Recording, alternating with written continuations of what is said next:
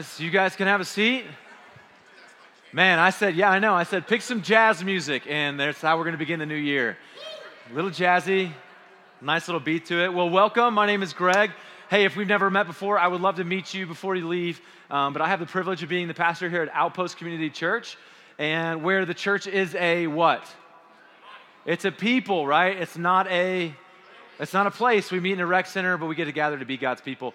And we're starting a new series, starting the new year with a new series. We finished 1 Corinthians. If you missed that, there's a YouTube video online. You can see the last chapter.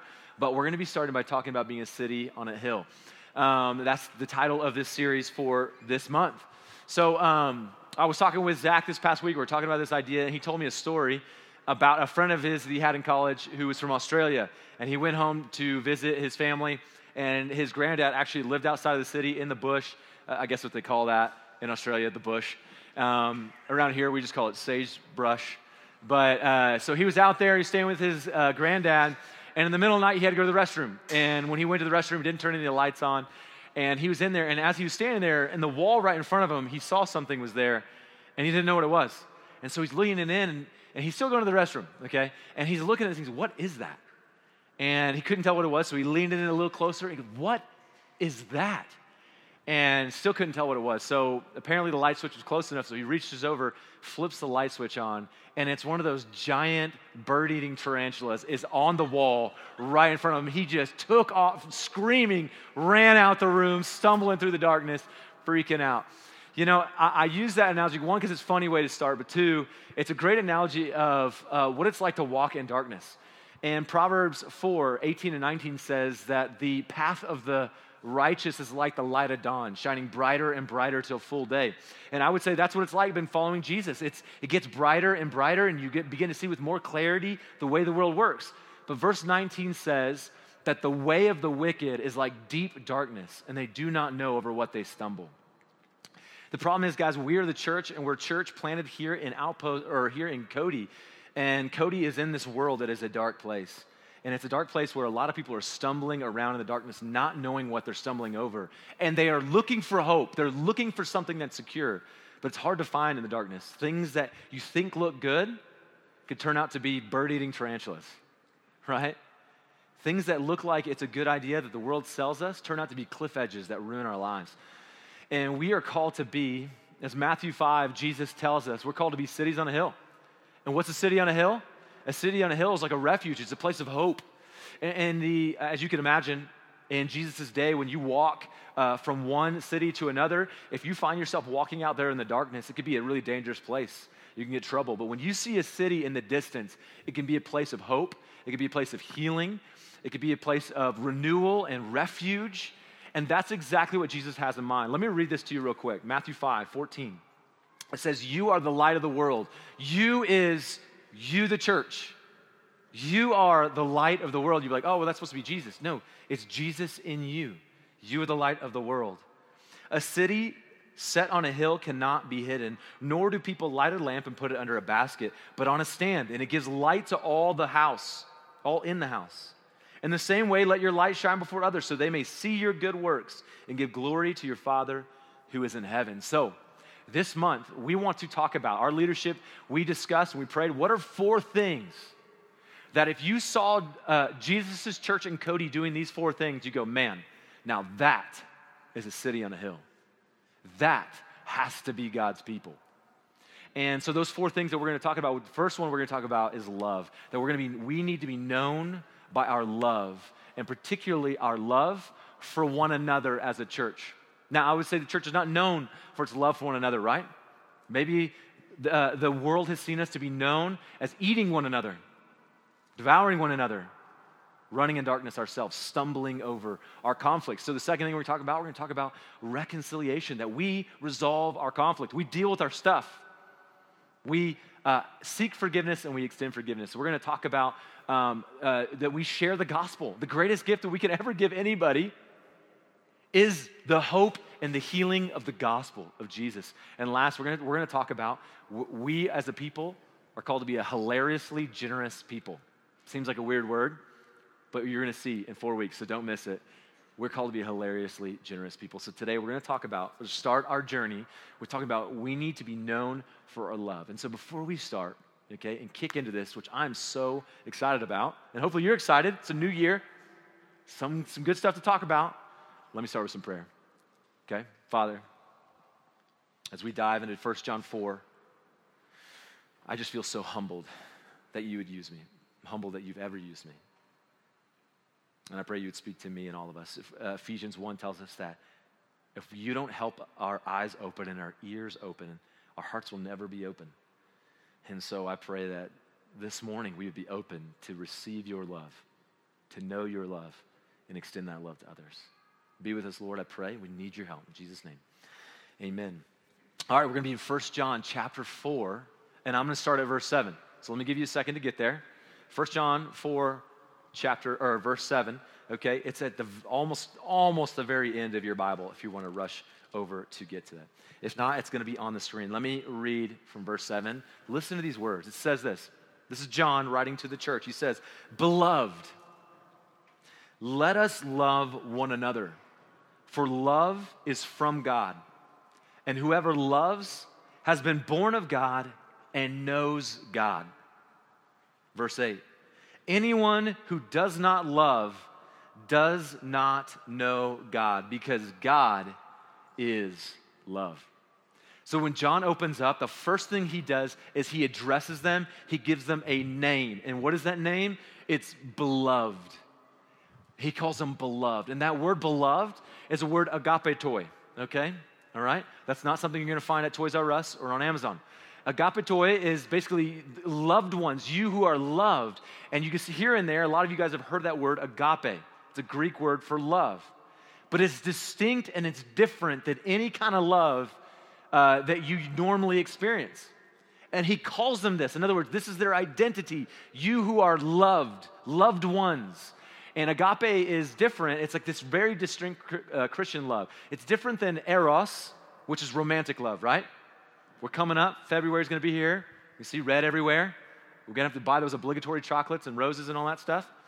All right? But it's not that. Because a lot of you in this room have been romantically in love with somebody. But have we also been hurt? Have you ever been hurt in love? Yeah? None of you want to be honest. You're like, I don't want to talk about it, right? Okay, I see you. All right, wake up. You're all right. So what does it do? When you're hurt in love, you kind of want to, you don't go into it full send, right? You're going to be kind of calm. I'm going to date you a few times, see what kind of crazy woman you are, and then we'll see if we want to keep going, right? You've been hurt before. But then there's also, on the other side, there's phileo or friendship love, general affection for one another, right? But have any of you ever been hurt by a friend? Raise your hand at all. Be honest, okay? Keep your hands up. Have you ever hurt a friend? Yeah, there we go. More hands are going up. All right, so, but that right there, it's like this general kindness, this very Mormon-y type love for people, just like being a nice friend, a nice guy, right? But in that, we've also have some reservations because in that, we've been hurt before. I've been hurt by a friend. I don't know if I can trust you, all right, bro? But here's the thing, agape is not that. Agape is this unreserved, full-send, massive, surprising, wonderful love. It is all out, wide open, beautiful love. You know who shows this better than anybody outside of Jesus? Those with special needs. They show it in a massive way. There's a book that I read, Ragamuffin Gospel, and Brendan Manning, who wrote that book, actually talks about this experience where he went to go visit a guy. And this man had, I think, 3 kids with Down syndrome, and one of them was in his 40s. And as he's approaching the house, this man with Down syndrome came out of the house, came running to him, never met him before, came running to him, grabbed his face, and kissed him. Now, I'm not going to say that's agape, but it's in the realm of agape. Just full send, wide open. My wife went to go see a movie with our kids, and she said, we went to go see Sing 2. And they were sitting there and said, on the front row, there was a group of kids who were special needs. And she said they were just belly laughing the whole time. Why? Because they do everything full send. I think God's gift to humanity is those with Down syndrome. They show us this. That's what agape is. Think of the word agape. What's agape? It's like wide open mouth, surprising, wonderful, like all out love. And what does John call those people? You are wide open, wondrously, full sin loved. And because you are, he commands them. He tells them to do something.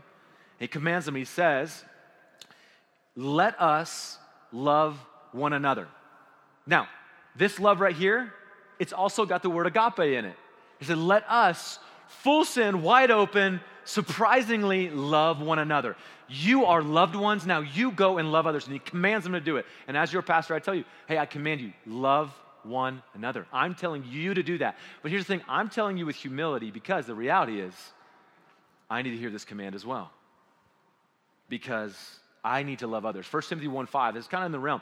John is kind of loving them by even telling them to do this. And I want to love you like 1 Timothy 1:5 says. It says, the aim of our charge, the aim of my commanding you, the aim of me as a pastor in this gymnasium telling you what to do is love. That issues from a pure heart, good conscience, and sincere faith. Guys, as sincere as I can be, you're loved. And so you should love others. Now, why? Why should I do that?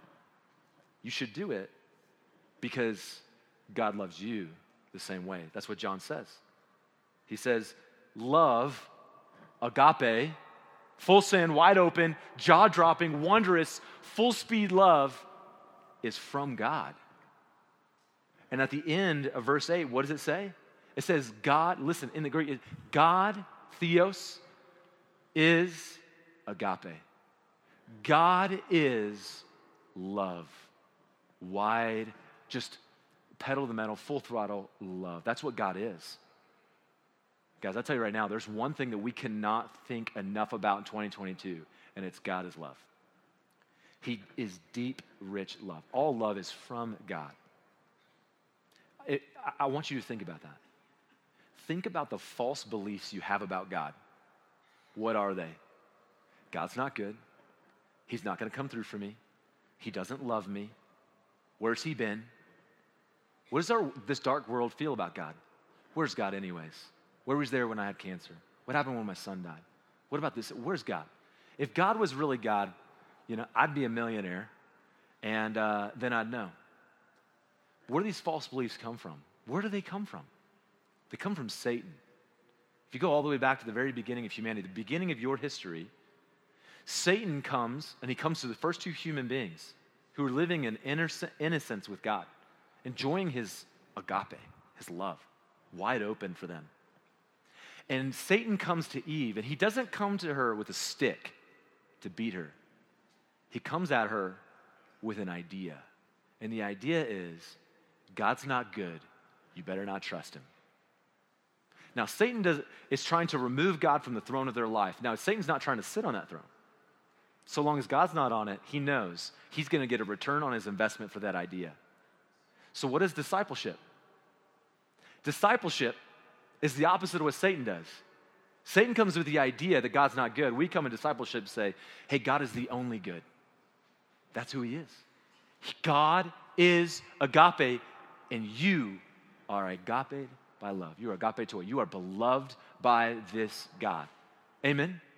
Praise God for that. Hallelujah. That's why we sing songs, is because we no longer are under the lie of what Satan brings to us.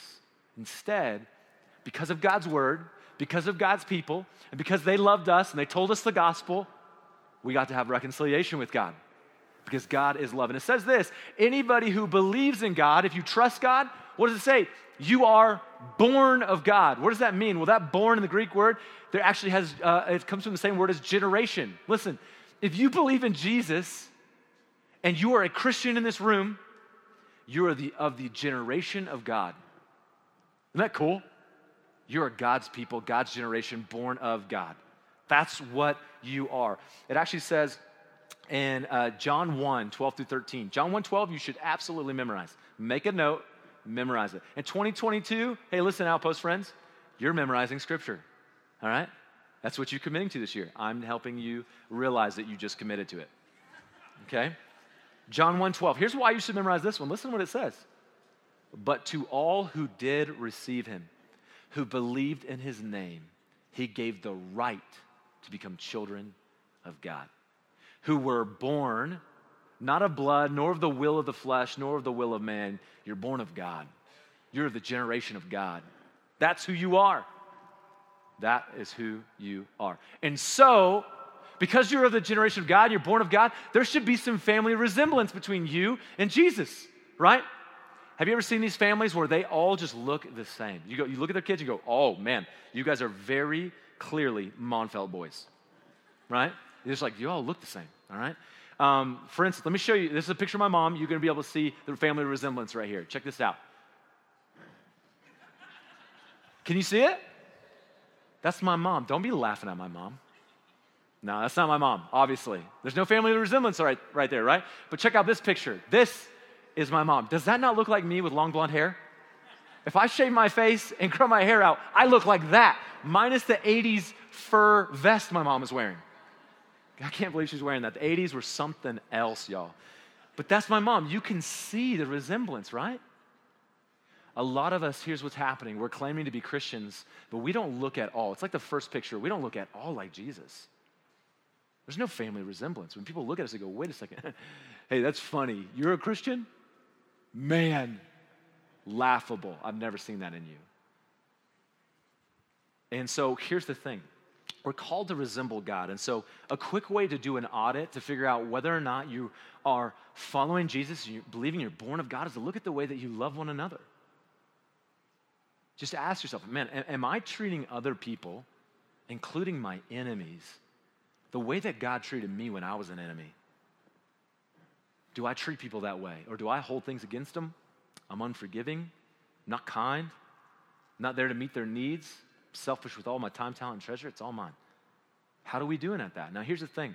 The answer for everybody in the room, and most especially me, is we're not doing that great. We're not that good at it. City on a hill, we're like a lamp under a basket. All right? I think we're not doing that well, especially because we're not comparing to each other, right? It's not me comparing to you, you comparing to me. I'm not doing that great. Look at what Greg does. No, it's compared to Jesus. He's the author, the perfecter. He's the one we're looking to as an example. Not me, Jesus. And when I look at Jesus, I go, man, God, I got some stuff to work on. So here's what happens, all right? There are three things that can tend to happen. We can get distracted. You ever get distracted by the world and it distracts you from loving others? Man, I'm just busy. Got a lot of stuff got to do. Got a job got to be. I got to get kids to places. I just don't have time to stop. I see them, but I can't do it. We're just distracted. Also, we get distorted. Our love can get distorted. We start to confuse agape-type love as eros, or agape-type love as just being a friend. Or it just gets mixed up in a lot of things that it's just really not. It's actually far greater than. It's Jesus' type love. Or we're just underdeveloped. And I want to tell you, you're probably just underdeveloped. If any of these, you're definitely underdeveloped, okay? Which means that, listen, you're growing. And you've heard me say this before. It's okay to be where you are, right? It's okay. Let that wash over you. God knows where you are. He knew when you were going to get there. You're where you are. That's okay. It's just not okay for you and I to stay where we're at. We've got to move on from this underdeveloped, weak love that we're in, and we got to graduate more and more to be more like Jesus in love with agape towards other people. Now, how do we do that, Greg? I'm so glad thank you for asking me, because I'd love to tell you. It's actually in my notes. You know how we do that? The way that we grow in Jesus' love for one another is that we spend more time looking at Jesus' love for us. At Outpost, we call it abiding in God's love. John 15:5, Jesus gives an analogy that I think really hits home. It'll make sense to your brain. He says this, I am the vine, you are the branches. Whoever abides in me and I in him, he it is that bears much fruit. For apart from me, you can do nothing. Hey, that word nothing in the Greek means nothing. Nothing. You can do nothing. And so what it's saying is if you really want to grow in this really rich agape type love for other people and stop reacting with distracted, distorted, or undeveloped love, you've got to be with Jesus. That's the solution. Now, what I tend to do, and you probably tend to do, is we look at the fruit and we try to change the fruit at the end of the vine. That's not how it works, guys. If I could just stop doing these things and start doing those things, all right? It's not how it works. It's not just behavioral modification. It's not what it is. What it is taking the root of who you are, which is your heart, and plugging it deeper and deeper into the source of life and love, which is God. You know what you need in 2022 to be a city on a hill more than anything else? You need to spend more time with Jesus, thinking about his love. It's not more church services. They're helpful. It's not more Bible studies. It's not more community group meetings. It's not more sing-songs. It's not those things, guys. They're all helpful in a way. But the best thing you could do in 2022 is not go on a diet. It's spend time with Jesus. And listen, you're beloved, which means he also wants to spend time with you. You hear that? Man, I need to hear that.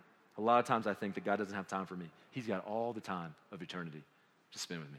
Isn't that awesome? Okay, maybe it's just me. You heathens. So the point is, here's the point. To know God is to know love. To know God is to know love, and you should have family resemblance. Now, there's no greater, like I said, there's no greater way to grow, to know God more and to grow in that love than to remember what Christ did. And that's what John does next in our next point, which is love is life-giving. Let me say it again. Love is life-giving. Look what John says, verse 9, chapter 4. In this is the love of God was made manifest among us, that God sent his only Son into the world so that we might live through him. In this is love. Not that we have loved God, but that he loved us and sent his Son to be a propitiation for our sins. Beloved, you who are loved, if God so loved us, we ought to love one another. All right, verse 9, he says that the love of God has been made manifest, which means you guys know what that means, right? It means to be revealed. It's been put on display with us. It's phaneroo is what the Greek word is, and we all need more phaneroo in our lives, right? You didn't know it, but now you do. We need to see the love of God manifested, and he said it's been manifested to us, and the world needs more of God's love manifested to it. Now, how do we do that? Well, let me use an analogy. A couple weeks ago, I got to sit with my friend, Rob, and we sat and we were just talking about the gospel and discussing it, and I just, on the spot, by God's grace, came up with this analogy. It would kind of be like this, all right? Rob's married to Candace. Candace is a nurse. And I said, Rob, imagine that your wife came to you and she said, listen here, okay, Rob, I'm not going to give you anything you want, all right? No physical intimacy, no kindness, no love. I'm not going to cook for you unless you do these things. Is she manifesting a love towards him? No, that's manifesting manipulation towards him, right? And I said, Rob, would you probably do a few of those things? He'd be like, yeah, begrudgingly, right? Probably would do some of those things. Now, what does our culture do? It does the same thing that churches do. Churches come in and be like, hey, you're going to do these things, right? You're going to show up, you're going to pay, you're going to shut up, and then you're going to go about your business. But we're going to keep this thing going, okay? That's what you're going to do.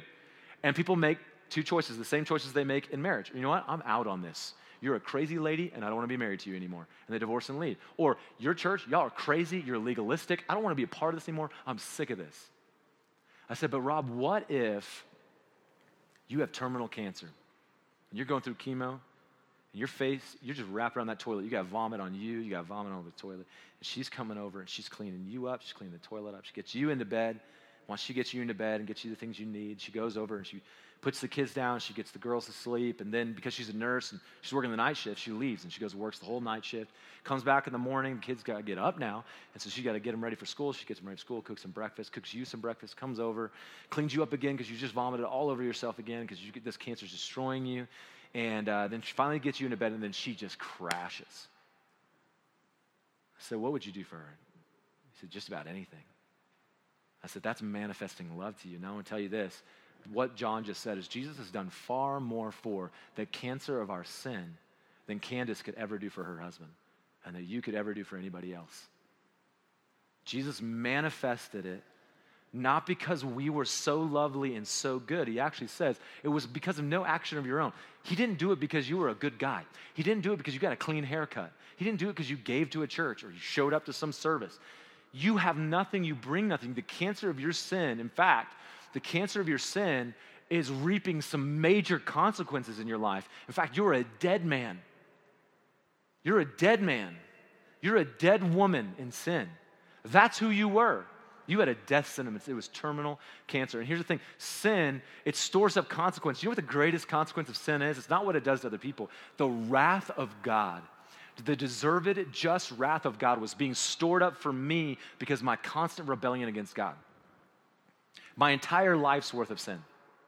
Even sin I hadn't even committed yet. Stored up in wrath. And that wrath would one day have to be satisfied. It's either going to be satisfied on me, and I'll face the eternal judgment because of my open rebellion against the God who loved me and created the universe, or it says this, right? The Son was sent to be our propitiation. You know what that word propitiation means? It means to satisfy. Jesus, all of my sin, guys, was satisfied on the cross in Jesus Christ. It's all gone. And so for me, there is no more wrath stored up. Romans 8:1 tells me there's no condemnation for those who believe in Jesus. I've been born of God. I'm in the generation of God. I am loved. I mean, beloved. I'm agaped by Jesus. And it wasn't because I was a good guy. It's not what it was. And it's not because you're a good guy. That's what Jesus has done for us.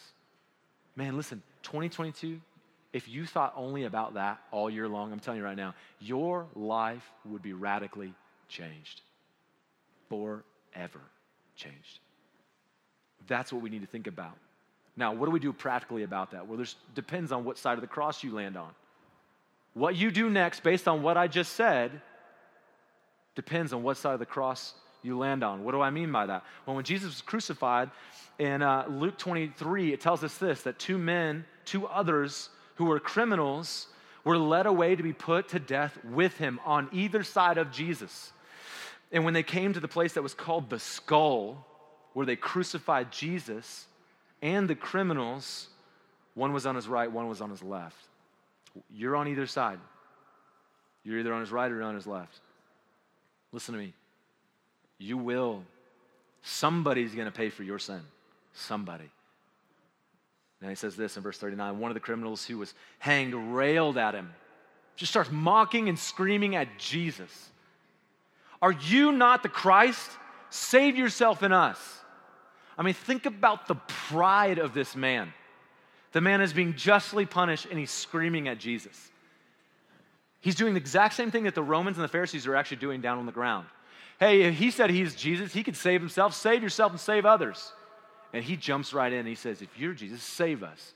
And we come at Jesus a lot of the same ways. Hey, if you are really Jesus, then you should heal my cancer. If you're really Jesus, you'll find me a husband. If you're really Jesus, you'll get me a nice job. If you're really Jesus, I'll get into that college. If you're really Jesus, I'll be able to play on varsity. Whatever the case may be, you're just like coming at Jesus and you're railing at him, saying, if you're really God, you will do these things.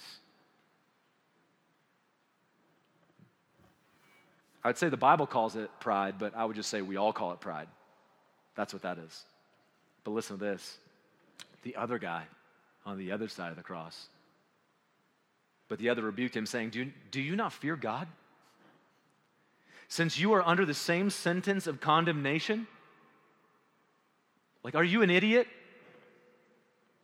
And we indeed justly, is what he says, for we are receiving the due reward of our deeds, but this man has done nothing wrong. And he said, listen to this statement of faith. Jesus, remember me when you come into your kingdom. The audacity to say that to Jesus is also pretty crazy. But it says that he believed that Jesus could do it. What's Jesus say next? And he said to him, truly I say to you, today you will be with me in paradise. You know what that response that Jesus just gave to him was? Beloved, you're going to be with me. Listen, my application encouragement for you is different depending on what side of the cross you're on. If you're on the one side where you're just still in pride and you're like, you know what, I don't need God. I want to tell you, your life, your spiritual life is as if you were being nailed to a cross right now. You are pinned and you can do nothing. You can't separate. And listen, you don't have to be there. You don't have to face the condemnation for your sin. You don't have to. John chapter 3 tells us you don't have to. It says actually that God so loved the world, you being a part of it, he loved you. He so loved you that he sent his only son, that whoever believes should not perish but have eternal life. That's what he wants to give you. It says that he did not send his son to the world to condemn the world. You think that God is just condemning and judgmental and all these things. You believe that because you believe in Satan and his lies. That God's not good and he has nothing for you. He just wants to rip you off. No, it's everything, this whole story of the gospel is the complete opposite. He didn't come to condemn the world, but that he might save you through Jesus. Whoever believes in him is not condemned. But listen to this. But whoever does not believe in Jesus, you stand condemned already. You're nailed to the cross. You're stuck. And good luck getting down. If you decide not to believe that Jesus was sent to earth, lived a perfect life, died for sinners, and died their death, then rose 3 days later in victory, your sentence is set because you have not believed in the only name of the Son of God. And if that's the case, I just want to tell you, as your friend, the most loving thing I can ever do for you, I want to beg you to turn around and not go that way anymore. In Christianity, we call that repentance. Repentance is just turning around. Don't go that way anymore. You don't have to do it. He loves you. But if you're on the other side of the cross, and many of you are, you're on the other side of the cross, with humility, by the grace of God, you recognize that you're a sinner and you could do nothing. You felt it. I don't have to tell you you're a sinner. You guys know it. You feel it. And you recognize it. And if that's you, then I want to tell you that my application for you is this. You need to walk as Jesus walks. You need to pick up your cross and you need to follow him in love and die every day so that others might live. That's agape. Lay it down. Is it your worst enemy? Is it your neighbor who put the fence 2 feet on your side? You know, there's worse things in the entire world. Is it your family member? Man, I can lose it on my family and be so ungracious and not like Jesus. And I've done it. Whatever it is. Listen, what we need to do is the 3 things we're going to be talking about the next 3 weeks. Guys, we could do it by reconciling, asking forgiveness for the things that we've made mistakes on. Man, that would show some love. Extending forgiveness to people that you're like, man, I will never forgive them. In Jesus, you can. And if you don't, I'll say, yeah, that's not Jesus in you. We can also embody the gospel and share that gospel with others. When's the last time you shared the gospel with somebody far from Jesus, guys? You're like, well, I love Jesus. No, you don't. You love yourself. If you love Jesus, you'll love what Jesus loves. And what does Jesus love? You and your neighbor. And also, we could be hilariously generous with our time, talents, and treasure. Just be hilarious. I got time. Now, you don't have time for everybody, but you got time. You got talents. All of you are talented and gifted in certain ways. You heard me talk about it for like 9 weeks in Corinthians. You're gifted, and God wants to use that. He gave it to you so you could bless others. You guys have treasure. You have money. You have food. You have water. You have resource. Bless others. Invite them in, feed them, care for them. And when you do this, it is life-giving, not just for you, but it's life-giving to others, which leads to our last point, which is this, that love is a beacon to God. Not to how cool and awesome and Christian you are. It's a beacon to God.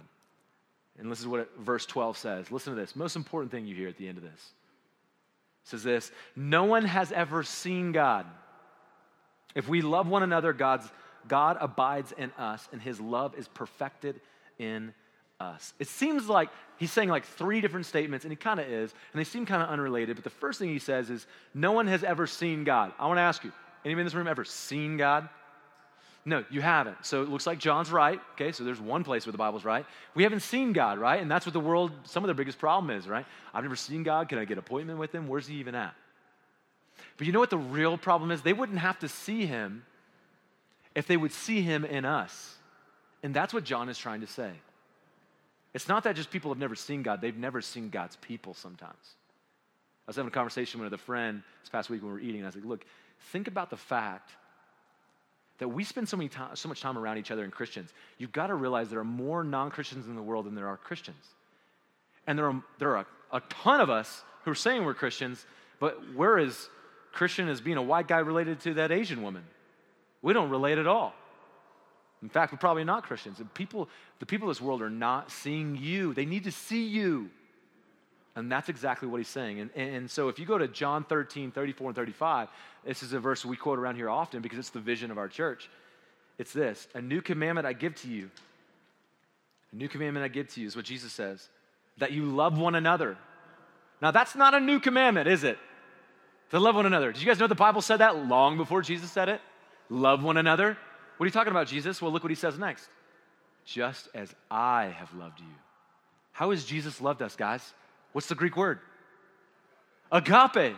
Full send, wide open, grab your face, kiss you, hold you, full throttle love. Just as I have loved you, I want you to do that to each other. Just love each other. And what happens when we do that? This is what John is trying to say in John 4:12. It says this, 35. By this, all people will know that you are my disciples if you have love for another. In other words, look, hey, they won't be asking to see God anymore because they'll be looking at you and going, I see God. I see God all over these people. Go hang out with them for a little bit. You don't believe in God, but you will go, man, they do, and they are different. That is a generation that I've never been around. Yeah, because they're born of God. That's a beacon. That's a city on a hill. And that's what we're called to be. We're not called to be, listen to me, listen guys, and if you come from a Mormon background, you're Mormon right now, listen, I don't hate Mormons, but I sure as heck hate Mormonism. And this is going online, and I'll say it again, I hate Mormonism. Because it's this false idea that if you're a nice person, you're going to go to some celestial heaven with a bunch of planets that are yours. That's not the Bible. You know what the Bible says? It says, die for each other. We're not called to be nice guys. We're called to love and lay our lives down. We're not called to just be romantically in love and be just like these general, nice, friendly people. We're called to love, and it is a language that is completely different. And that's why our Jesus is the real Jesus, because he's the biblical Jesus, because he lays his life down for people. Now, let me give you one thing that you cannot do. You go, we got to be a city on a hill. So let's go get in our city, let's hide in our walls, let's throw up some lights, and let's just hope they see it when they go by. That's the church, right? Man, I hope they find our church service, right? I sometimes tell people, I even asked the guy this morning, how did you find us, right? We don't have any signs, not really anyways, because they get blown down. We're called, listen to me, you are called to be the city on a hill. You are called to be the lamp. You are called to be the light. You are the city. It's not our church. It's not Outpost. It's you. You are the church. That's why I opened up the very beginning with the church as a people, not a place. When they're not trying to get to a place, God's trying to get them to you. And sometimes you just need to get to them. Last month, 2 months ago now, last year actually, I was coming back from Butte. I was at this event with a bunch of friends, and we were coming back, and Zach and I were riding in the car together. And it was just icy and snow, like it was a crazy snowstorm, super icy. We saw 4 semis off the side of the road. Just kind of dangerous, right? So we're cruising, going real slow. Well, we are renting out our car on something called Turo. Don't do it. Don't saturate the market. Just let me and my wife do it, okay? And we're renting out our car, and this couple who are from LA were renting it, and they went up to Billings, and on their way back, the snowstorm just absolutely stopped them in their tracks. And they've just never driven in snow. They've lived in LA their whole life. And so they're in Bridger, of all places. And they're stuck there, and they're texting us and all that. And I said, look, hey, can you guys stay in Bridger for 2 hours? Because I will be there in 2 hours. I'll jump in the car with you. And they said, absolutely. And anyways, so we drove 2 hours. We finally get to them. And it's kind of rough, but it's doable. And so I get out of my car. I jump in their car, and I'm sitting with these people. All of you go, it's so awkward. But it was great. We just got in the car. What's your name? What's your name? We talked. And we just got on the road and we drove 35 miles an hour. You know how it is. It's like 2 hours now to get to Cody. But we get in the car and we're talking, and I get to share the gospel with them. We get to talk about Jesus, talk about where they come from, just asking stuff about their life. And then we get out, and my wife shot them a message that, hey, you guys are going to stay with us. Is that okay? And they said, sure. So stay in our house. We get home. Bonnie's already prepared a room for these people, like towels and stuff all out. And then when she cooks a meal for them, the house is clean. We feed them, we hang, we laugh. And we just tell stories. They're not in love with Jesus, just put it at that point. And it's just so funny and fun, and we loved them. And the next morning, got up 4 a.m., took them. We went to go to my favorite place to get a crepe, right, and fill them with some coffee. And then we drove them to the airport, dropped them off, said bye. And I'm telling you right now, that's what it looks like to be a city on a hill. Now you go, well, do they come to know Jesus? It's like, that's not the point. The point is to love them. That's the point. Where they go, there's something different about those guys. There's something different. And I'm not trying to brag about me. I'm just trying to say the opportunities are just as simple as that. Open your home, open a bed, open your fridge, set your table, love and spend time with them, care for them. Ask them about their life. Where do they come from? All these things. You know what's crazy? You want to see the love of God being poured back out? They went to Trader Joe's, bought 2 boxes worth of stuff, and mailed it to my wife. My wife went, Lord, you are amazing. They agaped us. They agaped us, and we got to sow a seed, we got to plant some water. He sent me a book, in a Christian book. He's like, hey, you should read this. I think you'd love it. I was like, thanks. It's awesome. I'd already read it twice. but I didn't have the heart or the love to tell him I already did. So if he listens to this, he's going to be like, what? Guys, we're not called to be a city on a hill and that we hide behind walls. We're called to be a city that travels, that goes to them, jumps in the car with them and says, come with me, come into my home, come into my kitchen. I want you to eat when you spend time with me. I want to know you, and I want to show you God's love. And then I want to tell you why I'm showing you God's love. That's the difference. I want to tell you why I'm showing God's love, because I wouldn't be sharing if it wasn't for God loving me. You hear that? Hey, friends, let's be a city on a hill this week. You've got opportunities to love people all around you. Let's do it. Let me pray. Well, Jesus, oh God, I'm so thankful you love me. I was stumbling in the darkness. I was contemplating suicide. I was addicted to so many things. I was alone. I was scared. I was a horrible friend. And I was just running deep in sin. But like a great light through your people, the church, you came to me and you showed me the goodness and the kindness through your people of your love. And because of that, for the last 16 years, I've got to walk in the dawn, shining brighter and brighter. And God, I'm telling you right now with the rest of my friends in here, God, we cannot wait until full day. I pray, come Lord Jesus, and come soon. But until then, I pray that this, your church, which is not Greg's church, I pray that these people would be a city on a hill who would love because they are so agaped by you. I pray that in Jesus' name, amen.